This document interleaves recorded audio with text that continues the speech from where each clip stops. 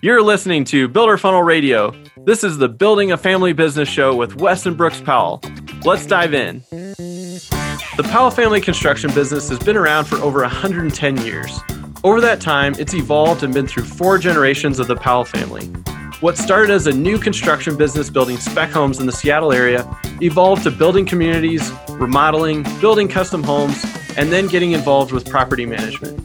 Today, the business currently owns and operates 2 retirement and assisted living facilities, several apartment buildings, and does third-party property management in the Seattle area with about 750 total doors under management. Over the last several decades, Wes and Brooks have seen it all when it comes to business evolution, family dynamics in the construction industry. This is the show where I work to extract their knowledge and experiences to help you navigate family dynamics, among other things, in your construction business. Let's dive into the show. Hey guys, did you know that 72% of client unhappiness is directly attributed to a lack of communication during projects? The team over at BuildBook has solved that problem once and for all with a tool that keeps all the conversations and decisions between you, your team, and your clients in one place. Their simple, powerful app helps you create daily logs, schedule and manage your client tasks, keep track of selections, process change orders, and so much more. I met the BuildBook team in Vegas at IBS earlier this year, where they were chosen as a finalist for the most innovative construction tool of 2020, which is saying a lot considering how many tools are actually out there. If you're looking to remove the stress from your projects, make your clients happier, and increase your profits, they're offering a special deal to all Builder Funnel Radio listeners. Hit pause right now and text BuildBook to 33777 for a free trial of the software plus 45% off the first year. There's absolutely no risk to try it, so go ahead and hit pause and text BuildBook to 33777 to take advantage of the trial and score the 45% off. This deal isn't available anywhere else, so I recommend at least trying out the software. All right, let's dive into today's show. Hey guys, welcome back to another edition of Building a Family Business here on Builder Funnel Radio. As usual, I've got the crew here. So Wes and Brooks, how are you guys doing today? Doing great. Doing pretty good, Spence. Good. Well, today we're going to go a little bit different of a route because we got a question off the gram, as the cool kids say these days. And it was from a 200-person company, their construction company. And the question was, hey, we're considering an ESOP, but we want to keep the family business and maintain that like family connection. You know, are there some other options? So the 3 of us were kind of talking about this and figured this was a good opportunity to lay out the different options. You guys can kind of share some of your experience with different types of entities. But yeah, I guess, Brooks, where do we start? You know, ESOP is kind of a big topic, but there's lots of different business structures that you can set up, right? Oh, Brooks, so before you start, though, I mean, really, I think we should just do a disclaimer on this show, which is, hey, we are not professionals. So you need to not attorneys. When they say you should people, consult your tax professional advisor. A lot of opinions going on around here. Yeah, right. So. Yeah, we're just some owners that have experienced a few different things, and so yeah, we want to give you our insights. Yeah, absolutely. Well, you know, an ESOP is employee stock ownership plan. And pretty complicated. So before we dive into that, there's some other, ownership plans that you can have or ways you can own companies. And I'm sure our listeners have done all of the above. So one of them is a lot of us start out as a sole proprietor. You're just going to be one owner and usually running under your social security number, and you may or may not be doing a separate tax return. Partnerships, maybe you're in partners with somebody. It might be your spouse, it might be, someone else you started out with, and partnerships have their own tax return and a separate tax ID number. And then, Wes, maybe you want to pick up on the C Corp and the S Corp. I think we tend to think of C Corps more like our typically, your larger companies, your publicly traded companies, they have stock, correct? And the stock can be purchased and sold. It doesn't have to be a publicly traded C Corp. It could be a privately owned C Corp. And An example would be that our father had a C corp for many, many years early on in his construction experience, and this is before the S corp was invented. And we're going to talk about the S corp in just a second. But the main disadvantage of a C corp, I mean, I guess the advantage is you have stock, and so you can sell stock to somebody else, and it's a good way to transfer ownership. It's also its own separate entity. So the way they think about corporations in a legal sense is that they are their own person. So you can sue a corporation. That doesn't necessarily mean that you're suing a particular private party. So the corporation is a person, so that can be sued, and that provides some corporate shield to the owners of the corporation. So that's one of the reasons that corporations exist, is for that shield. So that being said, if you had a C corp and you had stock, you're going to file your own separate tax return. And in a C corp, the C corp is actually going to pay its own taxes because it's a person. And so it's going to pay its own taxes. It's going to have these retained earnings. But when the owner wants to take money out of the C corporation, he or she has to pay taxes again personally. So that was the biggest, yeah. So they take it out as a dividend. Yeah, exactly. They take it as a dividend and pay taxes on the dividend. So in a lot of ways, the C corp fell out of favor for smaller organizations just because of this double taxation issue. Like in our dad's case, eventually he was able to convert his C corp to an S corp. And so the S corp just basically rolls the income or loss from your corporation right up into your personal return. And so it's all there together. And so you only get taxed once at whatever your overall personal rate is. It just kind of rolls up into that. Your tax accountant can walk you through all that. But I think that's why generally you don't see C corps anymore for smaller organizations. They're too clunky, and there's definitely tax disadvantages to that. But the S corp, Brooks will probably talk about LLCs, because we're talking about LLCs a lot on the program, just as a great way to hold real estate. But LLCs can elect to report as S corporations, which just means that they take their taxes or their income and they just roll it right up into the owners of the LLC's personal returns. So, Brooks, do you want to talk about LLCs at all, or LLPs? Yeah, one of the other things, Wes, that was popular back in the 90s as C corp fell out of favor, especially in real estate, were limited partnerships. And limited partnerships provided a liability shield just like a C corp did, but had more tax benefits. And that was the first time where you could get a limited partnership where you could own real estate in a minority way and have a K1, or basically your income as a K1 would then flow up to your personal return. And about 10 years later, then the next thing that came are limited liability companies, LLCs, again, giving you liability protection. Then those would roll up, produce a K1. And then, as Wes said, those limited liability corporations, LLCs, now most of them elect to be a sub S. So everything just flows up to your tax return. So you're not stuck with being taxed twice. And they're great for real estate because any distributions you take flow into your income, flow into your tax return. And when you sell, then you're just taxed at a capital gains rate versus a regular income rate. So that's why real estate is good for that. And construction companies are perfect. We've had several construction companies set up as LLCs. And if you're into development, then you have a different LLC for every project you do. But the neat thing about LLCs is that it allows the owners can elect a manager, and that manager runs that LLC. And that's a great way you can have different ownership structures, but have different managers. So managers don't necessarily have to be an owner. They could be a minority owner or something like that. So that's why the LLC, I think, became very popular with people in real estate or in construction.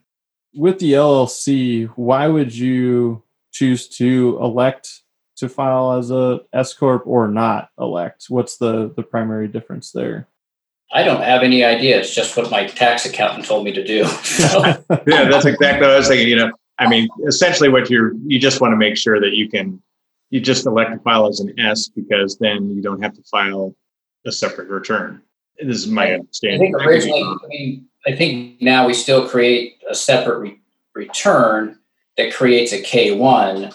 That K1 flows up to your personal return. And so you don't file taxes for the L. You do a return, but you don't file it. So you're only filing one return now. It's your personal return, and behind it are any K1s that come from limited liability companies or any kind of LLC. I mean, I think the nice thing too about an LLC or an S corp, either way, is that it is pretty easy then to take cash out if you need to, because you just do what's called a AAA distribution. I mean, you're going to keep track of how much equity you've built up in your equity section of your balance sheet, and when you need to take some cash out, provided you have some cash available and it's not tied up in projects or something, you've already paid the taxes on whatever's in that account, and you can just pick the cash out. So that makes it pretty easy too. So then with the question of the ESOP, then is that just a matter of whatever structure you have currently, then you're looking at converting it to that, just like you said your dad was converting his C Corp to an S Corp? I think what you have is you have a C Corp or a sub S, or a C Corp filing as a sub S. Then you have shares. And then I think that's where the ESOP, comes into play, employee stock ownership plan. And it has to do with, they're popular if you have multiple employees. So yeah, if you do have 200 or 300 employees, you're trying to, and maybe one of your goals is you're trying to get ownership, or you're actually just trying to get equity to your employees to help them, and further their financial goals. And, that might be one of the reasons for doing that. That allows you to do it because you can transfer stock over time, or as Wes, you were talking, I guess, people could get a loan, and maybe you could explain how that might work. Yeah, I'm not sure. Yeah, well, let's predicate this part of the discussion by saying ESOPs are super complicated, and we don't know a ton about them, other than I think in terms of the loan, what you do is you take out a loan, or the ESOP would take out a loan, and that's how the cash gets paid out to the owners who are setting up the ESOP. So part of the ESOP, right, is that the original owners of the company want to take their cash out and transfer ownership to their employees. And that's how, of course, the employees are going, well, we don't have enough cash to do this. So there has to be a loan from an entity that is lent to the ESOP, and then the ESOP can buy shares, or however that ownership transfer happens from the original owners. So in a lot of ways you go, wow, an ESOP, that's great. Then it's an employee-driven company. And I think that's one question that the family has to ask, or the original owners has to ask, is what are their goals, around that? Are they trying to transfer ownership to future family members and employees? I mean, are they really trying to keep the original flavor of the company to be a family company and want the family to be driving that culture and everything? Or do they want the employees in the future to be driving the culture of the company? Because your culture is going to be driven by whoever's running the company and whoever owns the company, right? So I think that's one of those basic questions which would help you decide what ownership structure you'd want to have is what's our long-term goals. Yeah, I think I would always recommend, you take a step back, and as you're thinking about different plans, before you start thinking about the different plans, have you taken that step back and figured out and talked to all the stakeholders to see, what's important to them? You as owner, family members that maybe aren't stakeholders yet, but you see as potential stakeholders, or maybe they're family members and employees, so they may have a different perspective working in the business. And then you have employees or stakeholders, suppliers, trades or stakeholders, and try to think about and ask the questions, what are people interested in? Because you might work on a plan and find out, oh, nobody was actually that interested in that plan. And, Yeah, I feel like that happens a lot too. You just you get an idea in your head and you go, oh, this could work. And you kind of start charging down that path, and whether you go through with it or not is one thing. But I think you guys have mentioned this on several, of our conversations in the past is taking that step back and going, what am I really trying to accomplish? But then also starting that conversation, because you've mentioned several times, there's so many other people that it affects or that are involved, and they have varying degrees of interest and passion or, desire to be involved at some level. So, it sounds like that's the first step. I think so. I mean, because one of the big mistakes we can make, just as people in general, is that we assume that everyone has the same desires, interests, and motivations that we do. So as a business owner, lots of times you're going, well, I wanted to own a business. Wouldn't everyone want to own a business? And what you find is that, well, that's not really true necessarily. And so I think sometimes, I think with the general idea of an ESOP, where the employees are going to own the business, the question is, do they want to? Do they really want to be in that place? And do you want to go through the difficulties and all the challenges of setting up an ESOP? Sounds like they're fairly complicated and fairly expensive to administer. There's yearly charges that you have to, lots of filing, different reports you need to file. You've got things like employees coming on and off the plan as people quit or hire on. How does all of that work? It's pretty complicated. So you really got to have a strong desire on the ownership, on the employee side, to be part of this company and make all that work, because it's going to siphon some of your bottom line away. Well, yeah, for sure. And it's also, it's going to be as complicated or more complicated than your 401k. So where you have third-party administration and a lot of expenses that you think, and if you're thinking, I just want to set up a 401k for my employees, so it'll be great, it'll be good for me, and you find out, it actually is expensive. And the ESOP will be that same kind of thing. But I think anytime you're trying to transfer equity and ownership, it is complicated. So you just have to decide, what's your commitment. So a lot of times when you're, especially anytime you bring someone into ownership who is not a family member or you haven't worked with for a long time, as Wes said, they may want to come and go. And you're like, now I have to write a check, which I was just thinking everybody would just own their stock. And, so. Brooks, did you ever read the book, Great Game Week Business, Jack Stack? I believe that company is a pretty famous book about bringing a company back from the brink of going out of business. And I believe that they ended up being an ESOP. And so I just recommend maybe that's a book to read or research that a little bit. It's also about open book management, which is, hey, let's share all of our numbers with everybody, and let's use that transparency to help us move the company forward. Yeah, I think that's actually a great recommendation for a book to read, or at least read the cliff notes on it as you're thinking about an ESOP, because it does explain some of the trials and tribulations of doing that and how to make it successful, for sure. Yeah, and it's just a fascinating story anyway. So it's like a novel.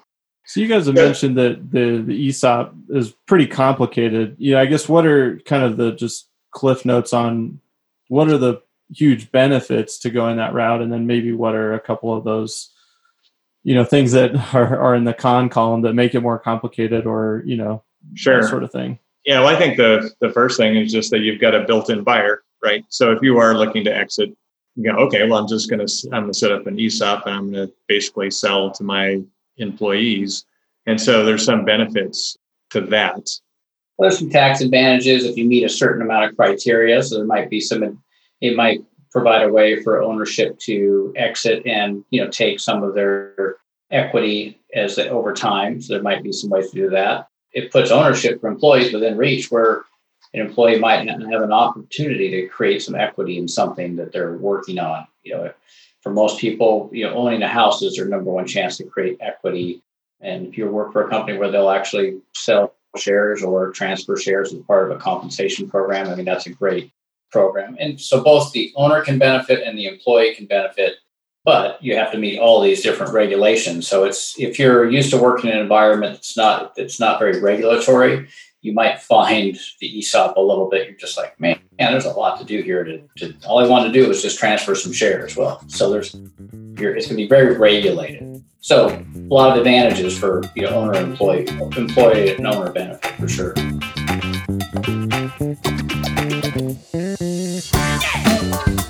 If you've followed Builder Funnel for even a little bit, you know we're huge believers in the inbound marketing methodology. One of the most important phases is the client delight phase. By delighting customers, you turn them into promoters of your business and your brand. The only way to get people to go out of their way to sing your praises is to wow them throughout the process. This is something the guys over at BuildBook are helping you do. Better communication leads to better outcomes, and that means communication at every level. Daily logs, client selections, punch lists, and change orders. Today, that communication gets super fragmented between email, text, and phone calls, and inevitably, things fall through the cracks. With BuildBook, everything funnels through one simple app, keeping everyone on the same page and your clients filled with delight. No more digging through texts or random emails looking for client approvals. Just one place to see everything going on with a project. And as a reminder, they're offering a special deal to all Builder Funnel Radio listeners. Hit pause right now and text BuildBook to 33777 for a free trial of the software plus 45% off the first year. All right, let's get back to the show. But once again, I think on the flip side, you do have the high cost. And I think the high structure of it with your reporting, if you take a misstep, then does that void your ESOP or, are there tax consequences, negative tax consequences from not hitting all your marks just right? I think the original question, though, Spencer, was kind of framed about how do I keep the family feel of the business? We're thinking of doing an ESOP, but we want to continue the family feel. And I think if that's kind of your driving purpose is, hey, I want the family feel, with the family company, that's the culture and all of that. I don't know that you would have to go with an ESOP. So once again, what are you really trying to accomplish? Are you trying to transfer ownership of the family business down to family members? Okay, that would be one potential goal. Another goal might be, well, I want to keep the family feel, or I just want to keep the culture alive, but family members don't have to be directly involved with management. That might be something different. So I think, once again, you have to look at your situation, step back and go, well, who do I have? I'm not going to live forever. I need to transfer this business. I need to move on. I have some other things I want to do in my life, whether you're thinking of doing this at age 50 or you're thinking of doing it at age 70 or 75, you have to start looking forward. And if you have family members that are involved in the business now, then you have to start talking to them about that. And you have to make some calls about, are those people qualified to run this business? You might have some family members working in the business that have worked there for 20 years, but they're not qualified to run the business, but they're great support and they help with the family culture and all of that. So how do you deal with that? I would encourage people to take two more steps back from even what Wes was saying. And, whomever you're, if you're involved in the business just by yourself, go take a weekend or a week and just go away and take stock of where what your age is, where you are in your life, where you want to go, how much money you need to get there. And once you figure that out, then meet with your partners, whomever your partner's with, and just be frank and say, hey, here's where I'd like to get to. How would this all work out with what you guys want to do? Maybe your partners haven't thought about that at all. And then they go and think about it, come back together. Once the current ownership group is on the same page and everyone understands, oh, I have a 5-year horizon, or I have a 10-year horizon, or I'm never leaving here, then that helps you figure out what kind of plan you want to move forward with. But if you don't do that very initial work, you'll end up working on a plan that everyone's like, well, why are we doing that? That didn't, I wanted to be gone in 24 months, or I'm never leaving. Why would I give shares to some employees? I think that's, and being honest about what you think you want to do. This is not the time to be cagey.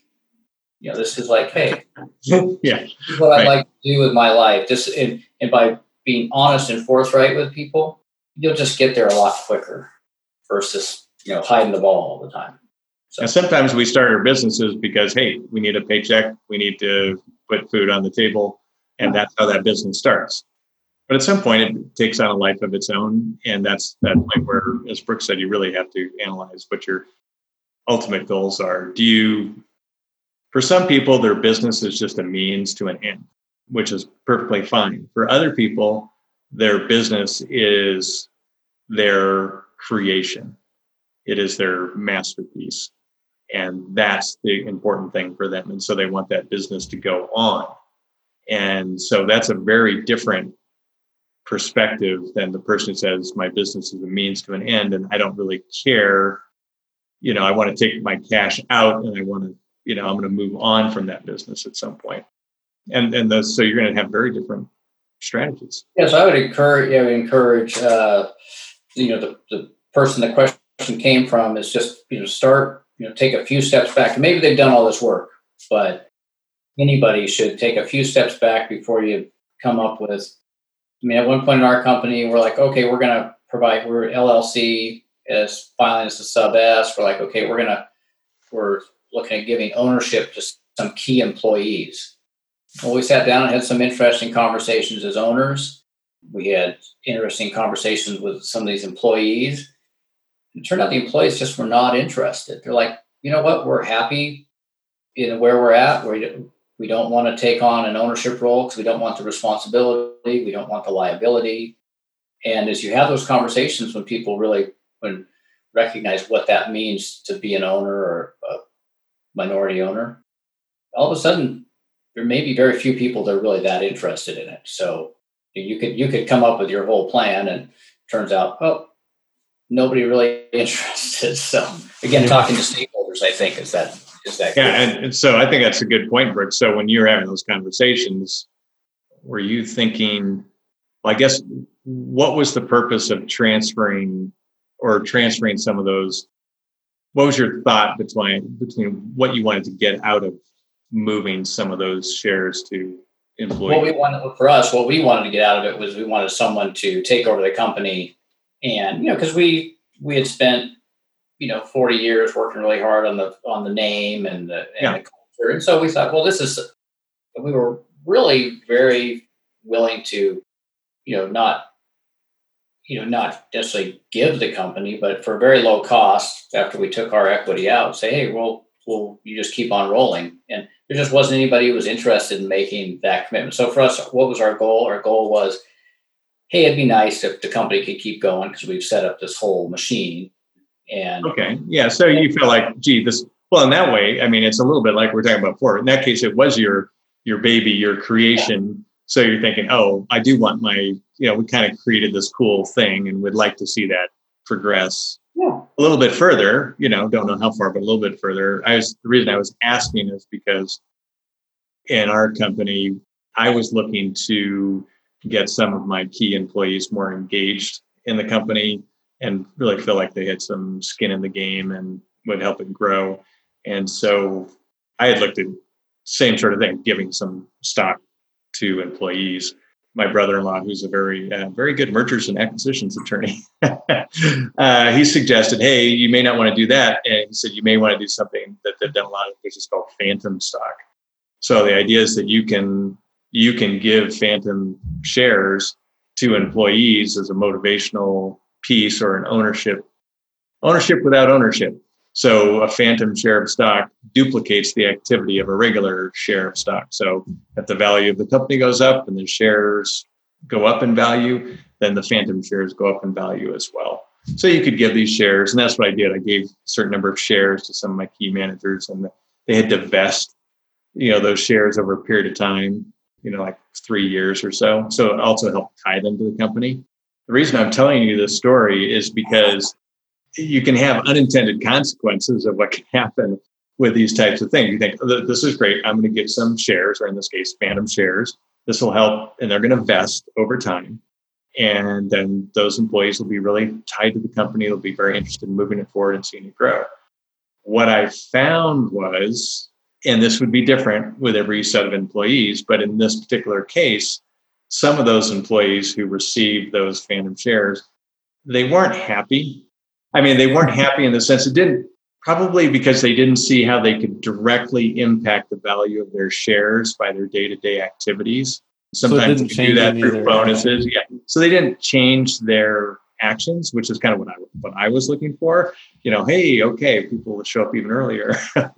None of that happened, which was the positive side of what I wanted to get out of it. And because of the vesting, they basically were hanging around to get their vesting. So, hey, I don't want to leave. And you see that. You talk to people that have their vesting in particular shares of their company, and they're going, well, I don't want to leave till I get this vesting done. But as soon as that vesting's done, I'm out of here. So basically, I managed to keep some unhappy people, which was really not beneficial to my company. So anyway, you just have to think about what your consequences are. We had a similar situation. What we went with was trying to get our compensation program correct to get employees' goals in alignment with our goals. And so I think having heard your story previously, Wes, I was like, I'm not into the phantom stock or anything like that. So we just know. That's right. So you learned from that. Yeah. So we just went with a really great compensation bonus program, commission program that said, hey, if the employee is successful, we're successful.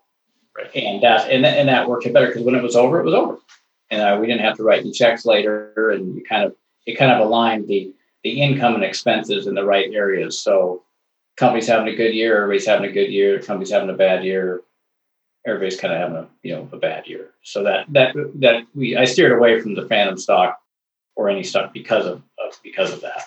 Yeah.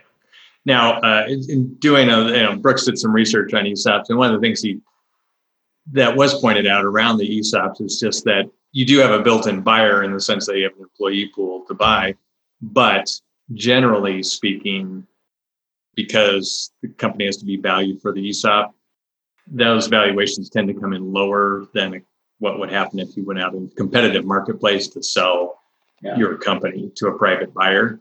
And so you might realize, 20% less or something like that for the value of the company.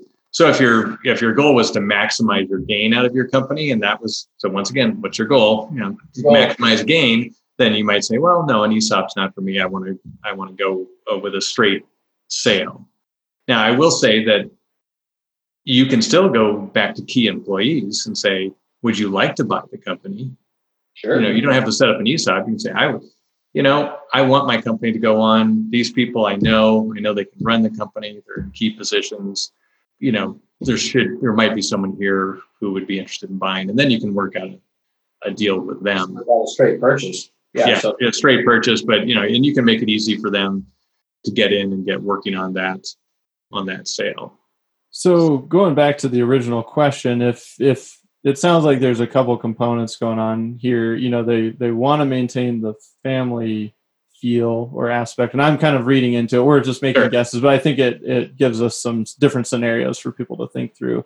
So if we want to keep a family feel and culture to the company, like family's got to be involved probably at some level, whether the next generation are minority owners, or maybe like you said, Wes, they're working in the company, but they're not qualified to take over and run the company.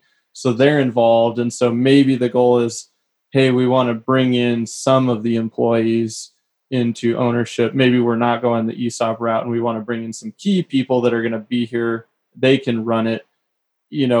What are maybe some paths to explore with them? Could they just become minority owners, and maybe that, helps that gets them in the game, but it may be, between family still is the majority owner? Because it sounds like there's a legacy component behind this question. Like we want to keep that going. I think if you don't have anyone, well, first off, I think one way you could accomplish that is you can keep all the shares of the company in the family in some way. So if you don't have a particular family member that's qualified to run it on a day-to-day basis, that doesn't mean you have to lose that family character. I would say that you want the best person available to run the company. The family character and the culture of the company can be driven by family if you set up a board that supervises the top person, and on that board are key family members, and they know their task is to provide that cultural piece and make sure that that's being honored in the operation of the company. It's not as easy as if a family member is running it and has a good grasp on that family culture, but that's one way. It might be more balanced in the way that, depending again, taking those 2 or 3 steps back, finding out what the current owners want to do. If you're trying to keep that family culture, yep, but maybe there's nobody at this the right age at this point, or maybe there's nobody with the right skill set. And that idea Wes suggested, which is you could set up a family board, which the ownership can be within that board. There can be more family members that have ownership stakes, and the family members rotate through the board. But the family's job is to manage the CEO of that company and keep the family culture and make sure that company is doing the things that the family members want. And a lot of times that can come from, the whoever started the company, if this is first generation or second generation, someone kind of codifying, what is the family culture? What does the family stand for? What does the family mean? And what does this company mean? So that as you go down through the generations, people are able to say, oh yeah, well, that's what Grandpa, why he started the company, and that's what he believed, and we're going to continue to do that. Without that, it's just, a bunch of family members getting together going, well, this is what we want to do today. Right. So you need to do some of that groundwork to make it work. Yeah, I couldn't agree more, Brooks. I will say, as you go down through the generations, it's going to get harder and harder and harder. And the reason it will get harder is because you start generation 100% ownership with probably one or two people, the founders, and then it fractionalizes to the next generation and then fractionalizes again, just depending on how that ownership passes down from generation to generation. But most likely, in most cases, it's going to fractionalize. And so all of a sudden, and you certainly read about this in different business publications where you have a third generation of family members that are on a board and they're fighting with each other and, they don't get along. And so it's kind of a bad situation. So, and that's even more likely to happen if we don't do what Brooks is talking about, which is what are we about? What is our culture? What's important to us as a family? And that can be set from the beginning. And then each generation has to be pretty careful to protect that and root out, I hate to say it, the family members that don't support that, either buy them out, that's a possibility, but try to weed out the apples that just don't happen to fit in your barrel from a cultural standpoint of what you want to represent as a company. So as you guys are talking about this, you kind of said, hey, we need to put the culture down on paper, kind of establish like this is what the company stands for, and this is our overall kind of mission or core values, or, is that a document? And then how does that get enforced, as you move through generations, are there structures that you can set up to make sure those kind of guidelines continue? Yeah, I think you go to a board structure and actually operate, you can set up a board, and then you could, through that board, you could work on transferring shares of ownership, and you could lay out a plan. And it depends on your age. If you're 75, you better start getting busy because your runway is a lot shorter than if you're 50. But in another way, you might have a better idea of who might be the best family members to be on that board because people are older. If you're 50, your kids are in high school, and you're like, well, I'm trying to set something up, but I don't know who's going to be interested or not interested. But again, as the owner, you need to lay out talk to the stakeholders, then lay out the best plan that you can, and you have to keep nurturing that plan through time, on a regular basis, and kind of get everybody. It's like, herding cattle, and not that I have cattle, but you're trying to get everybody to go the same direction. Maybe it's like herding cats. I don't know. Well, I think you could assign that job to somebody on the board, which is, sure, and pass that down. And, you are the keeper of the culture. So here are the things that we stand for. This is what is important to us as a family, or to the original founders, and what they want to have passed down. And so you have to actively search out one or multiple people that will keep that alive and keep bringing that to the forefront, because at the board level and operational level, decisions are made all the time.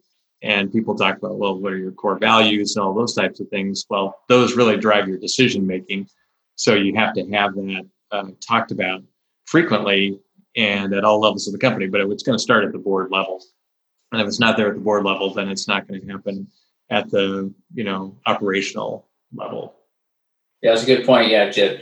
It's, what are the core values of the company? Getting those, I always call it codified. You have it written down and you refer back to them. And, you're talking about them all the time. And that's the point you talk about all the time, right? And I think Brooks is always good to point that out, because if you don't, it's not going to last.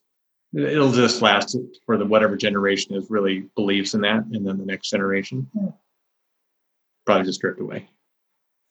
Yeah. Brutal reality. Brutal reality. That's right. If you think about like a car, unless you drive your car and exercise that car and use it, eventually the seals dry up, it leaks, it just breaks down and stops running from lack of use. And the same thing happens with your core values. Yeah, good point. You have to use your core values all the time. If you don't, it's just a matter of time and it'll all be gone. Yeah. Well, hopefully, this discussion, we kind of explored a few different routes, but hopefully we kind of answered the question, or at least, gave some thoughts and ideas on how to approach it. I guess as we wrap for today, Brooks, what final takeaways or thoughts on this whole topic? My final takeaway is always make sure you've done the groundwork first before you come up with a tactic. Just do the groundwork first, make sure everybody's on board, and whatever plan you choose, circle back, because if it's a multi-year plan, or if it's a board or something, someone's got to drive the process and make sure it all works. It's not going to happen on its own. That's my thought. How about you, Wes?